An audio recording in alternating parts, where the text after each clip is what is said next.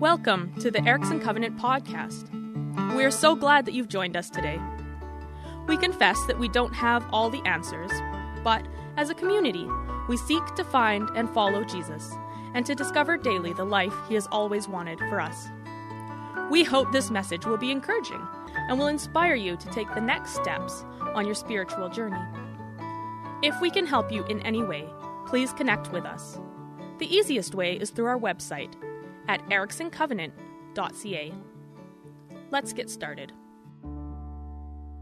Well, welcome, mission friends. That phrase, mission friends, is something we've batted around here a time or two, but it still might sound a little odd to you. Mission friends. But that is what we are. We're friends, aren't we? Look around. We're friends on a mission together. Actually, early Covenanters, predating the formal formation of the Covenant Church, they used mission friends as a kind of nickname because it expressed the heart that we actually be bonded as friends, that the Lord Jesus has befriended us and made us friends with him, but also made us friends with each other. And somehow we're called to pursue as friends the mission that Jesus has given us. It was Jesus himself that came up with the idea. He may not have used that exact phrase, but he authored the concept when he said to his disciples in John 15, I no longer call you servants because a servant doesn't know his master's plans, doesn't know his master's business. Instead, Jesus said, I have called you friends. For everything that I learned from my Father, I've made known to you. You did not choose me, but I chose you and appointed you that you might go and bear fruit. That's the mission part. Fruit that will last. And so that whatever you ask in my name, the Father will give you. This is my command. Love each other. Mission, friends. And both terms are significant, aren't they? As mission friends, we aren't just buddies who hang out, dudes who enjoy each other, or BFFs who are involved in each other's lives. We can be that in some ways, but we are so much more. The Church of Jesus Christ is more than a social club. We share in a divine mission. We pursue a purpose. We spur each other on in this life and in the work that we've been given to do by Jesus. And we discover that in the trenches of the mission, when we're down in the mud and doing the work together, we find that it's in those moments, in those times, when we're shoulder to shoulder, that our friendship with each other is actually formed, but deepened, made resolute in ways that wouldn't have been possible if we were just hanging around a campfire, as fun as that is. But being on mission, of course, doesn't mean that we just only focus on the mission and we regard each other as sort of interchangeable cogs, you know. What was that guy's name? Who cares? No, that's not us. People matter. We matter to each other. You matter to us. Relationships are paramount. Friendship is everything. We are truly for each other. And we're given to each other. And we're serving each other and seeking the good of each other. Of course, as friends, we do enjoy each other at times. We do laugh together, I hope. And we like to party. I hope next week we get a bit of the feel of party on Kids Sunday. Yeehaw. Thank you for that. Yes. No more amens in this church, just yeehaws. And we do find this kind of mission, in this mission, we do find a kind of depth of love and friendship that outstrips anything the world has to offer. We are truly mission friends. Jesus has formed us as a fellowship, and he's commissioned us as a fellowship, as friends, to pursue his kingdom goals. And when we come together to face daunting odds, when we offer each other the gifts and abilities that we have been given, when we let go of forgiveness, or let go of differences and seek forgiveness and agree to share a common goal that has been given to us, when we simply say to each other, look, I'm here. I'm not leaving. There's nothing you can do. Come what may. When that's true, we discover a kind of fellowship that just might resemble the formation of another great fellowship, this one in Rivendell. When the mission friends of Middle Earth were first commissioned and sent.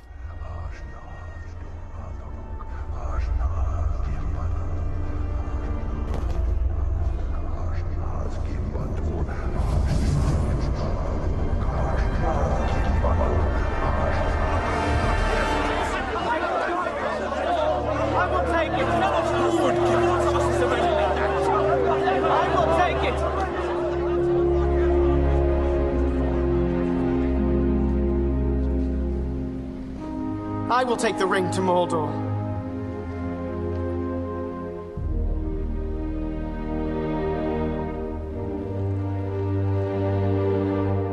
Though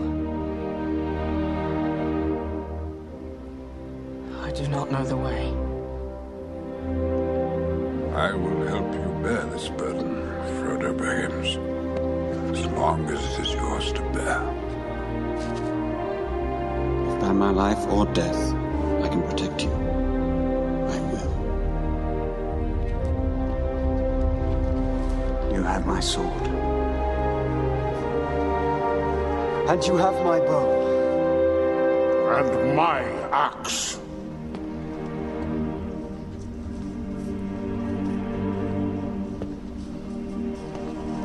Carry the fate of us all, little one. If this is indeed the will of the council, then Gondor will see it done. Mr. Frodo's not going anywhere without me. No, indeed, it is hardly possible to separate you, even when he is summoned to a secret council, and you are not. Wait! We're coming too! We'll have to send us all tied up in a sack to stop us. Anyway, you need people of intelligence on this sort of mission. Quest. Thing. Well, that rules you out, then. 9 companions. So be it. You shall be the Fellowship of the Ring. Right. Where are we going? Mission friends indeed. So much of that magnificent story, Lord of the Rings, is a story of mission friends. And the mission was accomplished in no small part because they remained faithful to each other as friends, come what may. Whether it was the former animosity between Legolas the elf and Gimli the dwarf, where through the mission they developed a friendship that had been previously unheard of and lasted for the rest of their lives. Or to the unquenchable bond of Merry and Pippin through thick and thin. Or maybe climaxing, of course, in the enduring sacrificial faithfulness of Sam Gamgee, pictured there as not really knowing what he was getting into, but just going wherever Frodo goes, and yet the story hangs upon his mission friendship. Mission friends. Stories like this and others point us back to our own call as the mission friends of Jesus Christ himself. We're right in the middle of a series here at the Erickson Covenant Church, a 2-month series where we're looking at who we are as a covenant church and what represents our core. We've been exploring these core convictions by examining our 6 covenant affirmations. And as we've seen so far, these covenant affirmations aren't some sort of weird esoteric doctrine. It's like you show up and think, oh, wow, they think that. Not really. These affirmations actually just describe what centers us, what stands at the core of who we are, and what we in fact share with many, many brothers and sisters across different denominations, different church families, different backgrounds. There's a commonness to this. Now, some of our brothers and sisters in the covenant church sought to distill the core distinctions or affirmations, the things that were core to us. And when they were doing that, they weren't trying to just set up some other kind of overarching confession or some kind of doctrinal statement that would then stand above the scriptures, like, okay, you can read your Bible, but you better agree with all these things. That wasn't what they were doing. In fact, the Holy Scriptures, Old and New Testament, are stated as our supreme authority. Our only real confession as covenanters is that this living word, all 66 books, Old and New Testament, is the Word of God and the only perfect rule for faith, doctrine, and conduct. And so, as covenanters, and I'm reasserting this again so we remember, even as we're going through these affirmations, as covenanters, we stand together under the authority of God's Word, even if at times we don't see eye to eye on how we're supposed to interpret it. We don't agree on every doctrinal extraction. What we do agree on is clear, that God's Word is our authoritative foundation, and that together, in community, as mission friends, we ask the humble, inquisitive, accountable question, where is it written? Not in an elitist or looking down or using it to smack me. No. But genuinely together saying, where is it written? Particularly when we struggle or when we need direction. That our posture together as covenanters is one of submission to God's Word. And we want to continually go back and see what God says. And we want to do that together. But still, distilling out these core convictions is important because it helps us understand what sits at the heart of who we are. And it helps us focus our desire to be mission friends together in Christ. Well, over the years, we distilled this core into 6 covenant affirmations. Most of you have this booklet by now, but we have a few more available in hard copy. We also can send you the PDF anytime. I think I've sent it out in our emails a couple times, but I'm happy to send it to you again. If you email connect@ericksoncovenant.ca, I'll send you a PDF, a version of this. It's been distilled into 6 covenant affirmations. We've already gone through 2 of them. The first one is the centrality of God's Word. The second is the necessity of new birth. We looked at that last week. This week, we're going to explore a commitment to the whole mission of the church. And then the last 3 are the church is a fellowship of believers. We also affirm a conscious dependence on the Holy Spirit and the reality of freedom in Christ. Those are our 6 kind of covenant affirmations. Today, we're jumping into number 3, a commitment to the whole mission of the church. Would you pray with me as we continue? Lord Jesus, we come to you now and just ask that you would lead us today in our conversation together. We just quieten our hearts for a moment to receive what you have for us.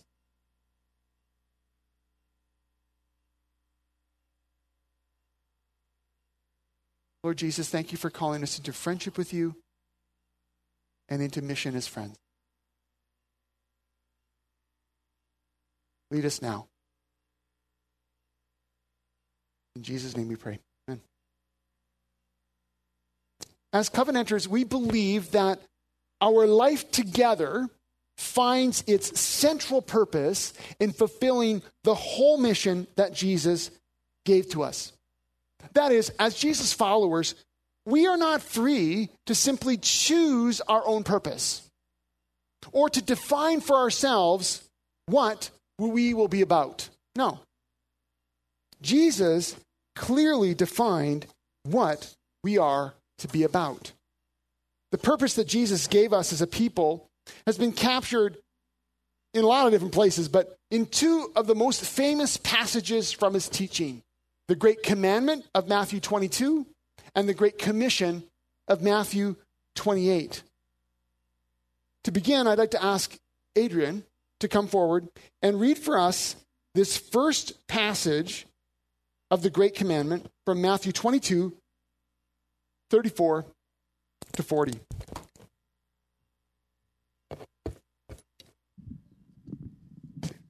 The Great Commandment. Hearing that Jesus had silenced the Sadducees, the Pharisees got together. One of them, an expert in the law, tested him with this question: "Teacher, which is the greatest commandment in the law?" Jesus replied, "Love the Lord your God with all your heart, with all your soul, and with all your mind. This is the first and greatest commandment. The second is like it. Love your neighbor as yourself. All the law and the prophets hang on these two commandments. Matthew 22:34-40. Thanks, Adrian. This great commandment captures the essence of our mission, our purpose from Jesus, that we would be a people who love God and love others, seeking to do so in all of our relationships and to help other people do the same. And this means that the work of spiritual formation, of discipleship, of growing in faith, of worshiping together, of learning who Jesus is and all that he has done, of helping others grow from the littlest one who just arrived weeks ago, looking at Holly and Ezekiel, all the way up to our oldest members, seeing them grow in faith. That all of this formation, learning to love God and love others, is actually front and center to who we are and what we do. That we're committed to being a people who, loved by God, love God. But not just that, we're also committed to being a people who are maturing in Christ, maturing emotionally, growing relationally, dealing with the things that keep blocking us from flourishing in relationships with others and with God. Learning to care for those in our community who otherwise would be overlooked or ignored. And so as such, our mission is not just about being in the right relationship with God, but then ignoring the wrongness or injustices that might exist in our social relationships. It's not about just having a wonderful relationship with God, but then not forgiving or reconciling or not reaching out. It's not about that. This is one of the things that drove the ancient prophets batty to extremes. It was when God's people thought that just by offering the right worship, they could continue mistreating others. They could continue living unreconciled lives, as though their devotion to God didn't have to somehow actually change the way they lived. We are called by God himself to be a people who love God and love others as one seamless whole. And that's why, historically, as an evangelical covenant church, we never bought into the divide between preaching Jesus and salvation through Christ alone and caring for people who were in trouble in life. We never bought into that. There was a huge split, particularly in the 1930s, 1940s. The fundamentalist liberal split, I think it's called. I don't know how lots of historians look at this, but that divide plagued the North American church, particularly from the 1940s and on, for the next few decades, when the so-called social gospel was pitted against soul saving in such a way that it was almost presented as though you had to do one and you couldn't do the other. I'm proud to be part of a tradition where the Covenanters just said, "What are you talking about? There's nothing there to decide on. We don't buy this. That's a false division, a false dichotomy. We reject it out of hand." Loving God and loving others are inseparable, something that Jesus makes very clear in all of his teaching, but here in this particular passage, when Jesus was asked to offer the single greatest commandment from the law, he famously offered two for the price of one, right? Yes, the greatest commandment is love God, but then immediately he says, here's another one just like it. As the elder John wrote to Christians later on in his little letter, 1 John, he said, "Whoever does not love their brother and sister whom they have seen cannot love God whom they've not seen." And he has given us this command. Anyone who loves God must also love their brother and sister. One seamless whole. Our Covenant Affirmations booklet captures it really well here. I'm quoting from it when it says, "The Covenant Church seeks to hold together proclamation and compassion, personal witness and social justice, service and stewardship in all areas of life. God makes all things new and calls God's followers to share this mission. Those who neither know nor love the Lord Jesus, as well as those enduring poverty, suffering, inequality, and injustice cannot be ignored. In the incarnation of Jesus Christ, God was pleased to reconcile to himself all things, whether on earth or in heaven, by making peace through the blood of his cross. Colossians 1:19-20. This bears witness to God's boundless passion for both the souls and earthly lives of all people, and for all that God has made. When we address not only the consequences, but also the causes of suffering, we live out what it means to be the body of Christ in the world. Do you hear that? When we address not only the consequences, but also the causes of suffering, we live out what it means to be the body of Christ in the world. That's from the booklet. And so our commitment to the whole mission of the church is a commitment to love God, to love others, in the power of the Holy Spirit in every arena of our lives. But we've also been given the task of extending that to others. Alongside the Great Commandment of Matthew 22 has been placed the Great Commission of Matthew 28. And I'm going to ask Keith, would you come and read that passage of Scripture for us now? Keith is going to come read from Matthew chapter 28.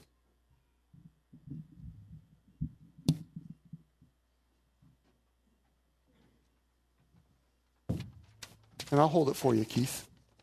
I'll hold it for you, and you just speak right into the microphone, okay? Jesus came to them and said, "All authority in heaven and on earth has been given to me. Therefore go and make disciples of all nations, baptizing them in the name of the Father, of the Son, and of the Holy Spirit, and teaching them to obey everything I have commanded you.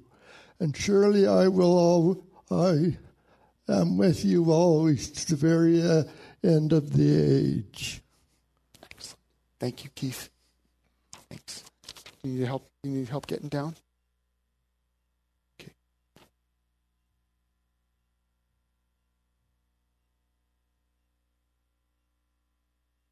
Thanks, Keith.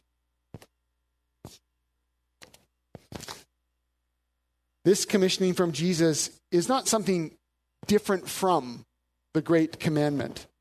Rather, Jesus now gives us the responsibility as his disciples to extend the Great Commandment to include people now from every nation, bringing them into God's family, that's the baptism part, and teaching them to live as lovers of God and lovers of others. Here at the Erickson Covenant Church, we've worked the Great Commandment and the Great Commission into form our own sort of homegrown mission statement, which you probably are familiar with if you've been around here for any amount of time. That is the Erickson Covenant Church. We're committed to helping people find and follow Jesus so they flourish in Christ and fulfill his mission in the world. It's just another way of expressing these two greats. Well, because these two greats, commandment and commission, they form a unified whole. And they define for us the entire purpose for us as a church. It's what we are about. And if we weren't doing this, if we weren't seeking to love God and love others, and we weren't seeking to make that known and include others in it, we wouldn't actually be the church at all. Take away the purpose and the heart, and we're just people hanging out. Back to our affirmations booklet. I'm quoting, "Established by the gospel and grace of Jesus Christ, the church exists by doing mission, the Great Commission and the Great Commandment, as a fire exists by burning. The church's mission is faith active in love, and the two cannot be separated without diminishing the gospel." Now, I know this third affirmation doesn't ring odd in anyone's ears at all. I mean, it's kind of like some of you might be nodding your heads and going, "Oh, okay, yes, I've heard this. This is a no-brainer," right? At least in theory. It's a no-brainer. We all would say, if we're followers of Jesus in particular, or if we've been around church for a while, we'd say, of course, that's what the church is about. And we would say, this is the thing we believe, and that's the statement we have, and all that. Every church, every Christian would give some sort of affirmation to this belief. Where it gets more difficult, of course, is in the doing, the pursuing, the work on the ground. Which is why I think this affirmation that we're committed to the whole mission of the church is actually very important, because it reminds us of what we're all about. It expresses our desire to always keep these things together and live them out in our lives. And that's why we bump along, trying to figure out how do we help each other gather in worship so that we're actually coming before God together as a community and learning more about who he is and giving of ourselves to him. Heart, mind, soul, finances, life, relationships. It's why we challenge you to get involved in small groups, because here's the truth of it. Unless we get in closer with each other, we won't figure out what it means to love God and love others and include other people in the mix. And just showing up at a service, as good as that might be, isn't going to truly form you in what it takes to love God, love others, and extend his mission to the world. We've got to get in closer because some friction needs to happen. Don't we love friction? Thank you for that. Little yee-haw. When we get into close with each other, we learn what it means to love God and love others as we rub against each other and we experience some sparks and we learn from each other. It's why we want to discern together as a church community, how do we best love the community God has placed us in this Creston Valley? Because together, learning to love God and love others as a community, as mission friends, we want to work to discern the leading of the Spirit and how we might best do that in the place he has called us to. All this comes together, and we remember this is because this is at the core of who Jesus has called us to be, what he's called us to do. Well, we have a moment or two for some questions.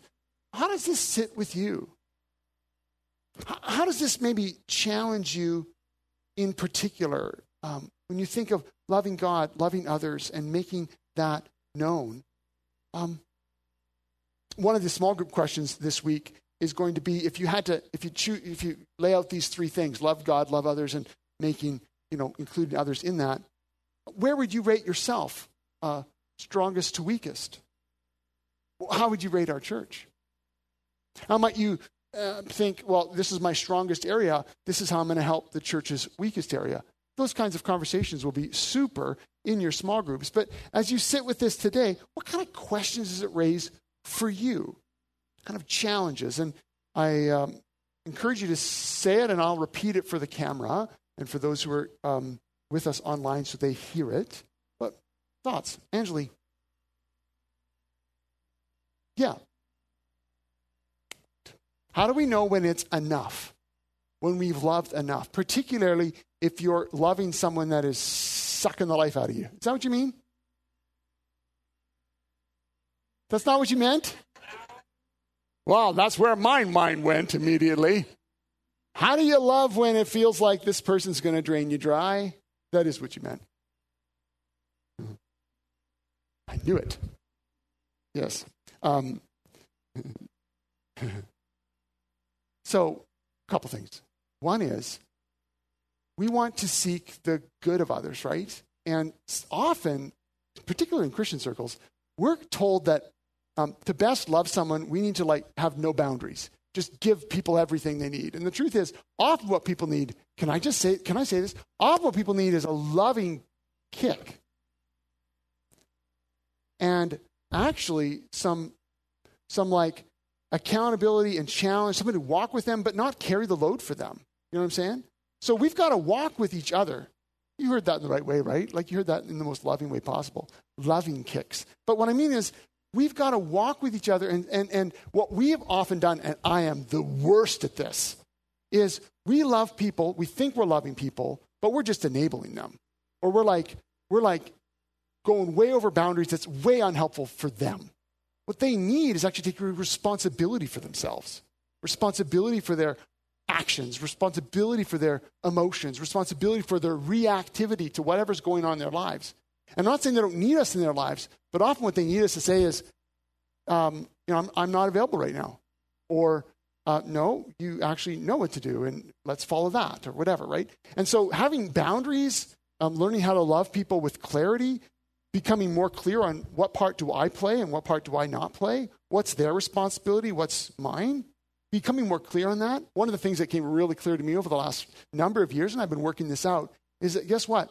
I'm responsible to God for helping you grow spiritually, but you're responsible to grow spiritually. You know what I'm saying? Sounds weird what I just said? I'm not responsible for your spiritual growth. I'm responsible to be faithful to God in doing what I can to help you with that. But actually, if you don't grow spiritually, it's on you, not me. Oh, that just sounds terrible, pastor, hey? No, because the best thing for you or anyone is that you actually take responsibility and grow. And you got the Holy Spirit's resources, you got the church around you. You do have me there coaching you or teaching you or whatever. But actually, until you and I decide we're going to grow, we're going to deal with this stuff, we're going to seek forgiveness, we're going to actually acknowledge the pain and wounds in our lives, we're not going to grow. And so helping people take responsibility for their lives, their actions, is one of the best things to do. And then the second part is that we don't do it alone. I think that's really important. If you're working with someone who is sucking the life out of you, get some friends around you, at least to pray for you and pray for them. Pull them into community. Don't try to solo. Don't carry a Messiah complex, because you are not the Messiah. Pull them into community.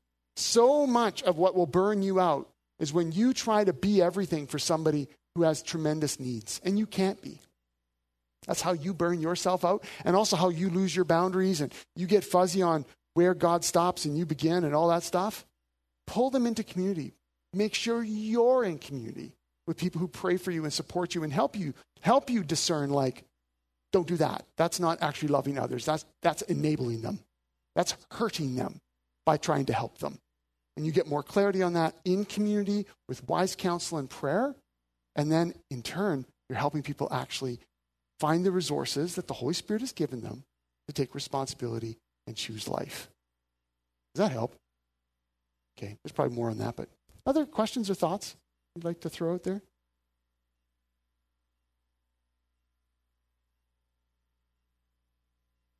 Carl.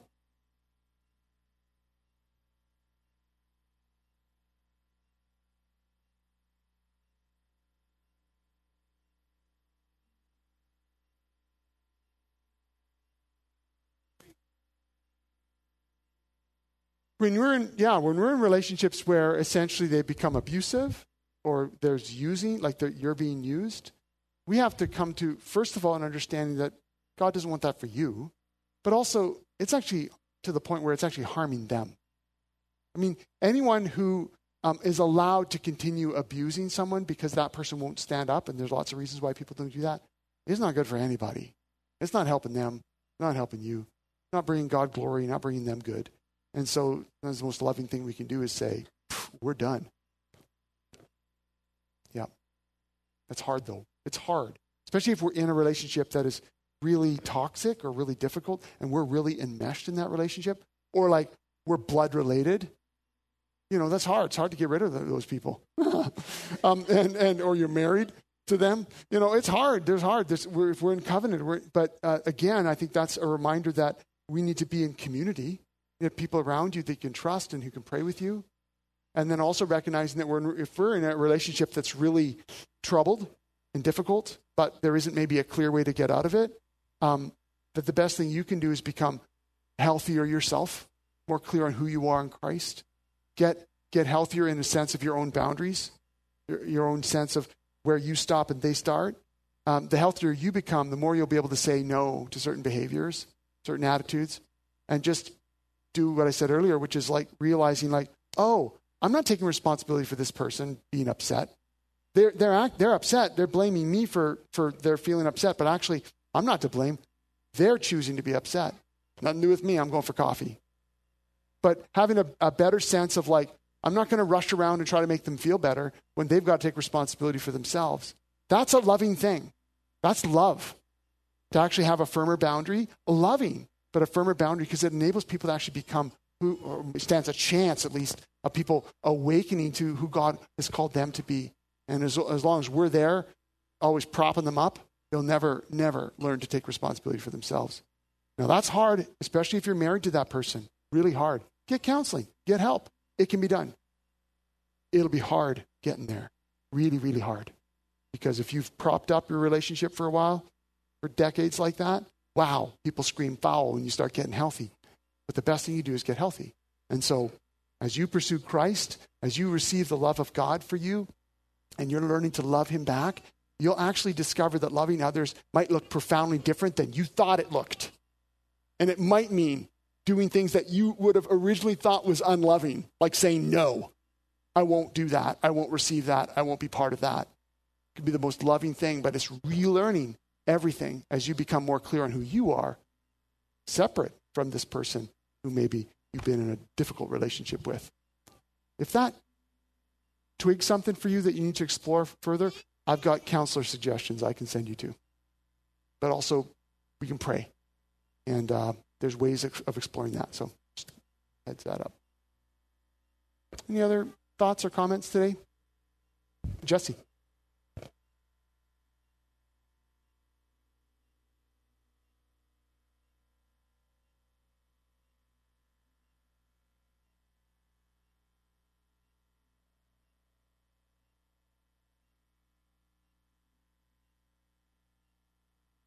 Mm-hmm.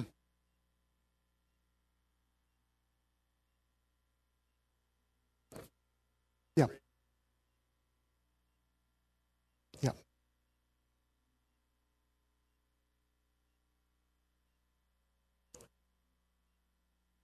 Yeah.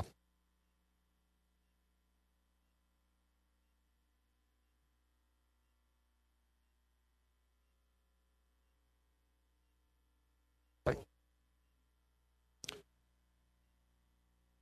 Thank you, Jesse. Yeah. So Jesse's question, for those of you online, is how do we discern together our mission as a church when we have a variety of, you could say, passions, interests even? Jesse mentioned specifically that you might be like, oh, I really have a heart for children's ministry, or I really have a heart for reaching out to this particular group in the community, or I really want to see this happen, this particular outreach or whatever. How do we have a sense of unified mission while acknowledging that there's sort of differences in that? Thank you for that. That's a great question. I think a couple things. One is that we do all share the same mission, ultimately. And I think that's really helpful. The mission that is occurring right now, that we are pursuing as a congregation, but back there, Leslie and Valerie, and back there, Brendan and whoever's with Brendan is pursuing, is the same mission that we're pursuing here. That we would learn to love God and love others and make him known. It's the same mission. So in that sense, the mission is central and it's the same. How it gets worked out or where that gets applied will then look different, but the mission is the same. The mission of having small groups so that we learn together and grow together is in many ways the same heart mission of the Christmas banquet that we're going to have in December, where we set the table for the community to come and hear about the good news of Jesus at Christmas. It's all part of the same core mission, that we're loving God, loving others, and helping others get included in that, helping people find and follow Jesus so they flourish in Christ and fulfill his mission in the world. And so I think it's really helpful, even times like this, to remember this is the core. That doesn't change. I mean, that's the same.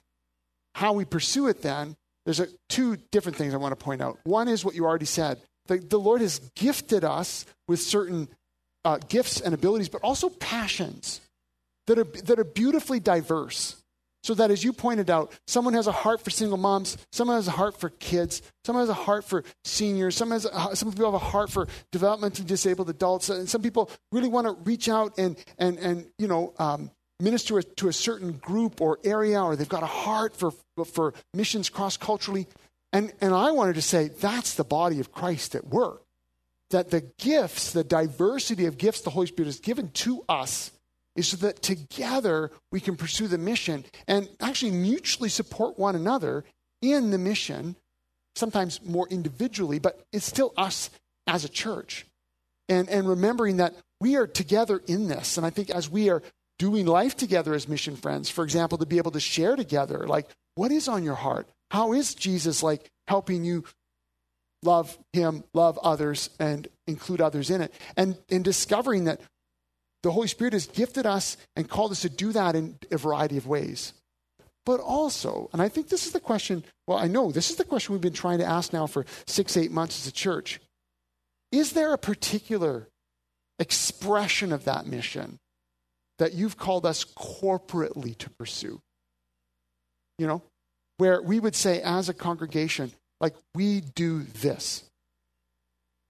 And I'm not going to, I'm tempted to make up some things right now, but I don't want to. I'm going to use one other church as an example. One of the churches that we looked at as a leadership team and we've explored together as a community is a church. It was just one aspect of what the church did. But for example, there was a church location that took on a,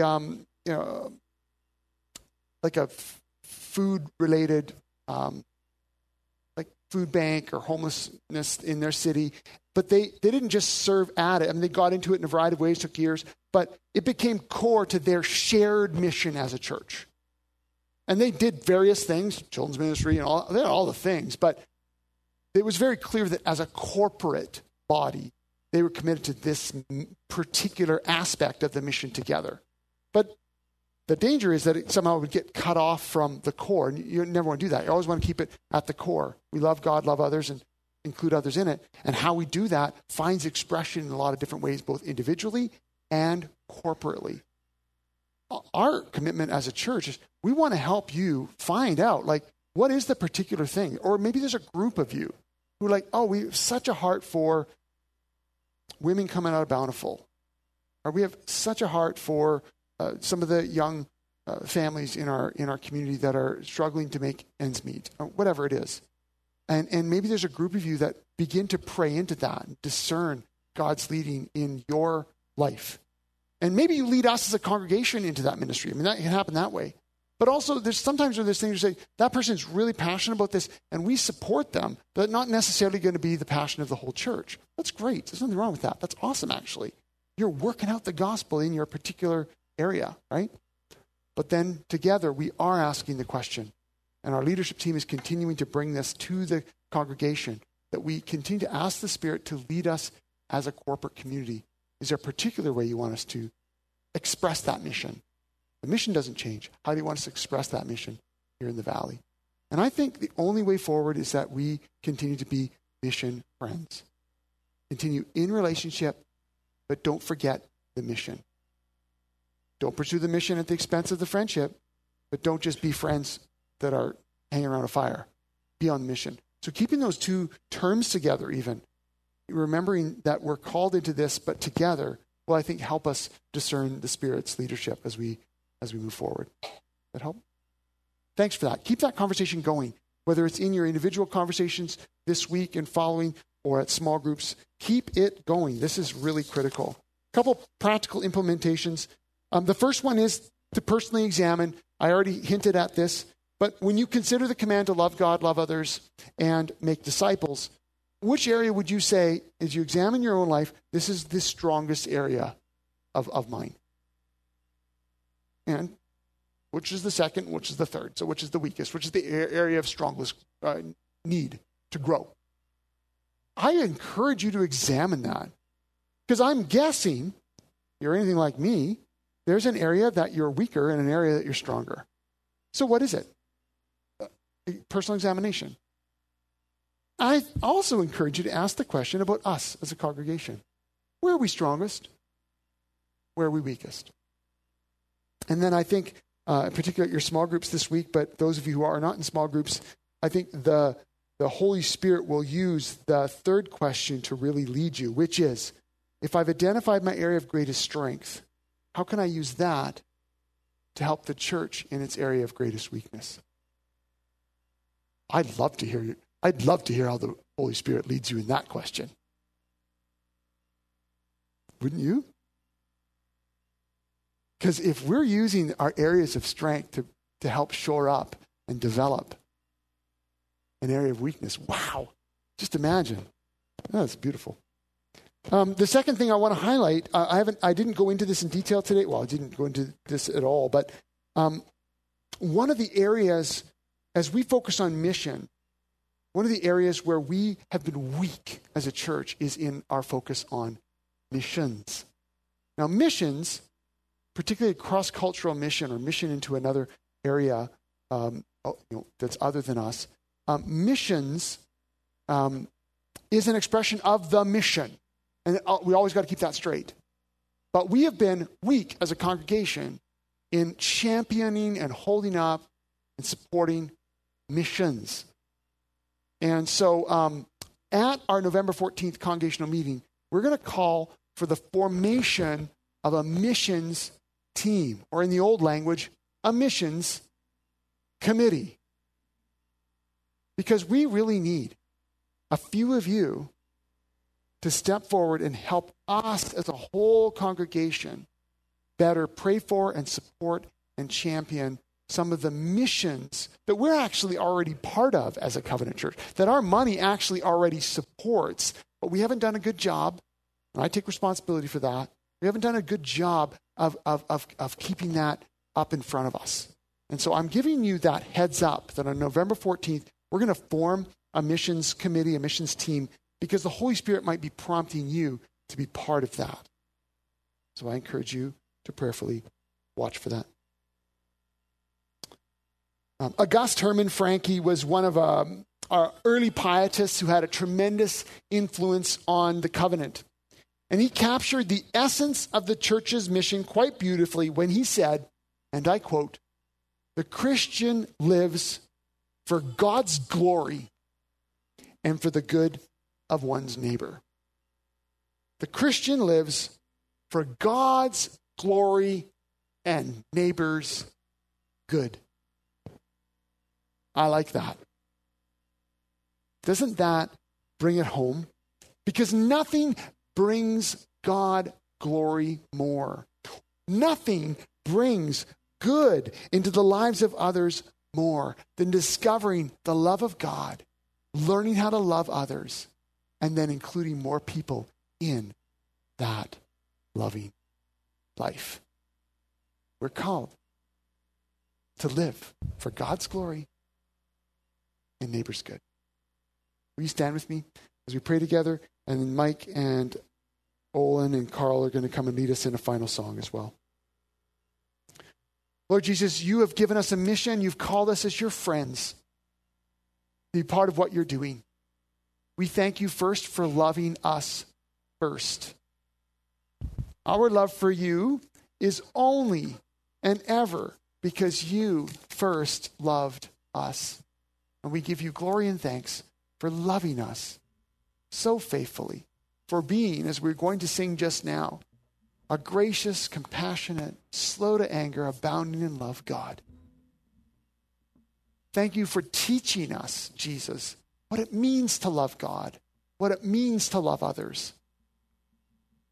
I pray that by your Spirit, you would continue to guide us more deeply into this love life that you've given us. And as a church, both individually and as a whole body, we want to include others. We want to make disciples who love you and love others too. And so would you lead us in that? May we capture a vision for who you are and be transformed. We pray this in the name of the Father, the Son, and the Holy Spirit. Thanks for listening in today. We hope you feel encouraged and challenged. If you know someone who would benefit from what you have heard today, please share this podcast. For more information, or if you have questions, you can connect with us through our website, ericksoncovenant.ca. You can also find us on Facebook by searching for Erickson Covenant Church.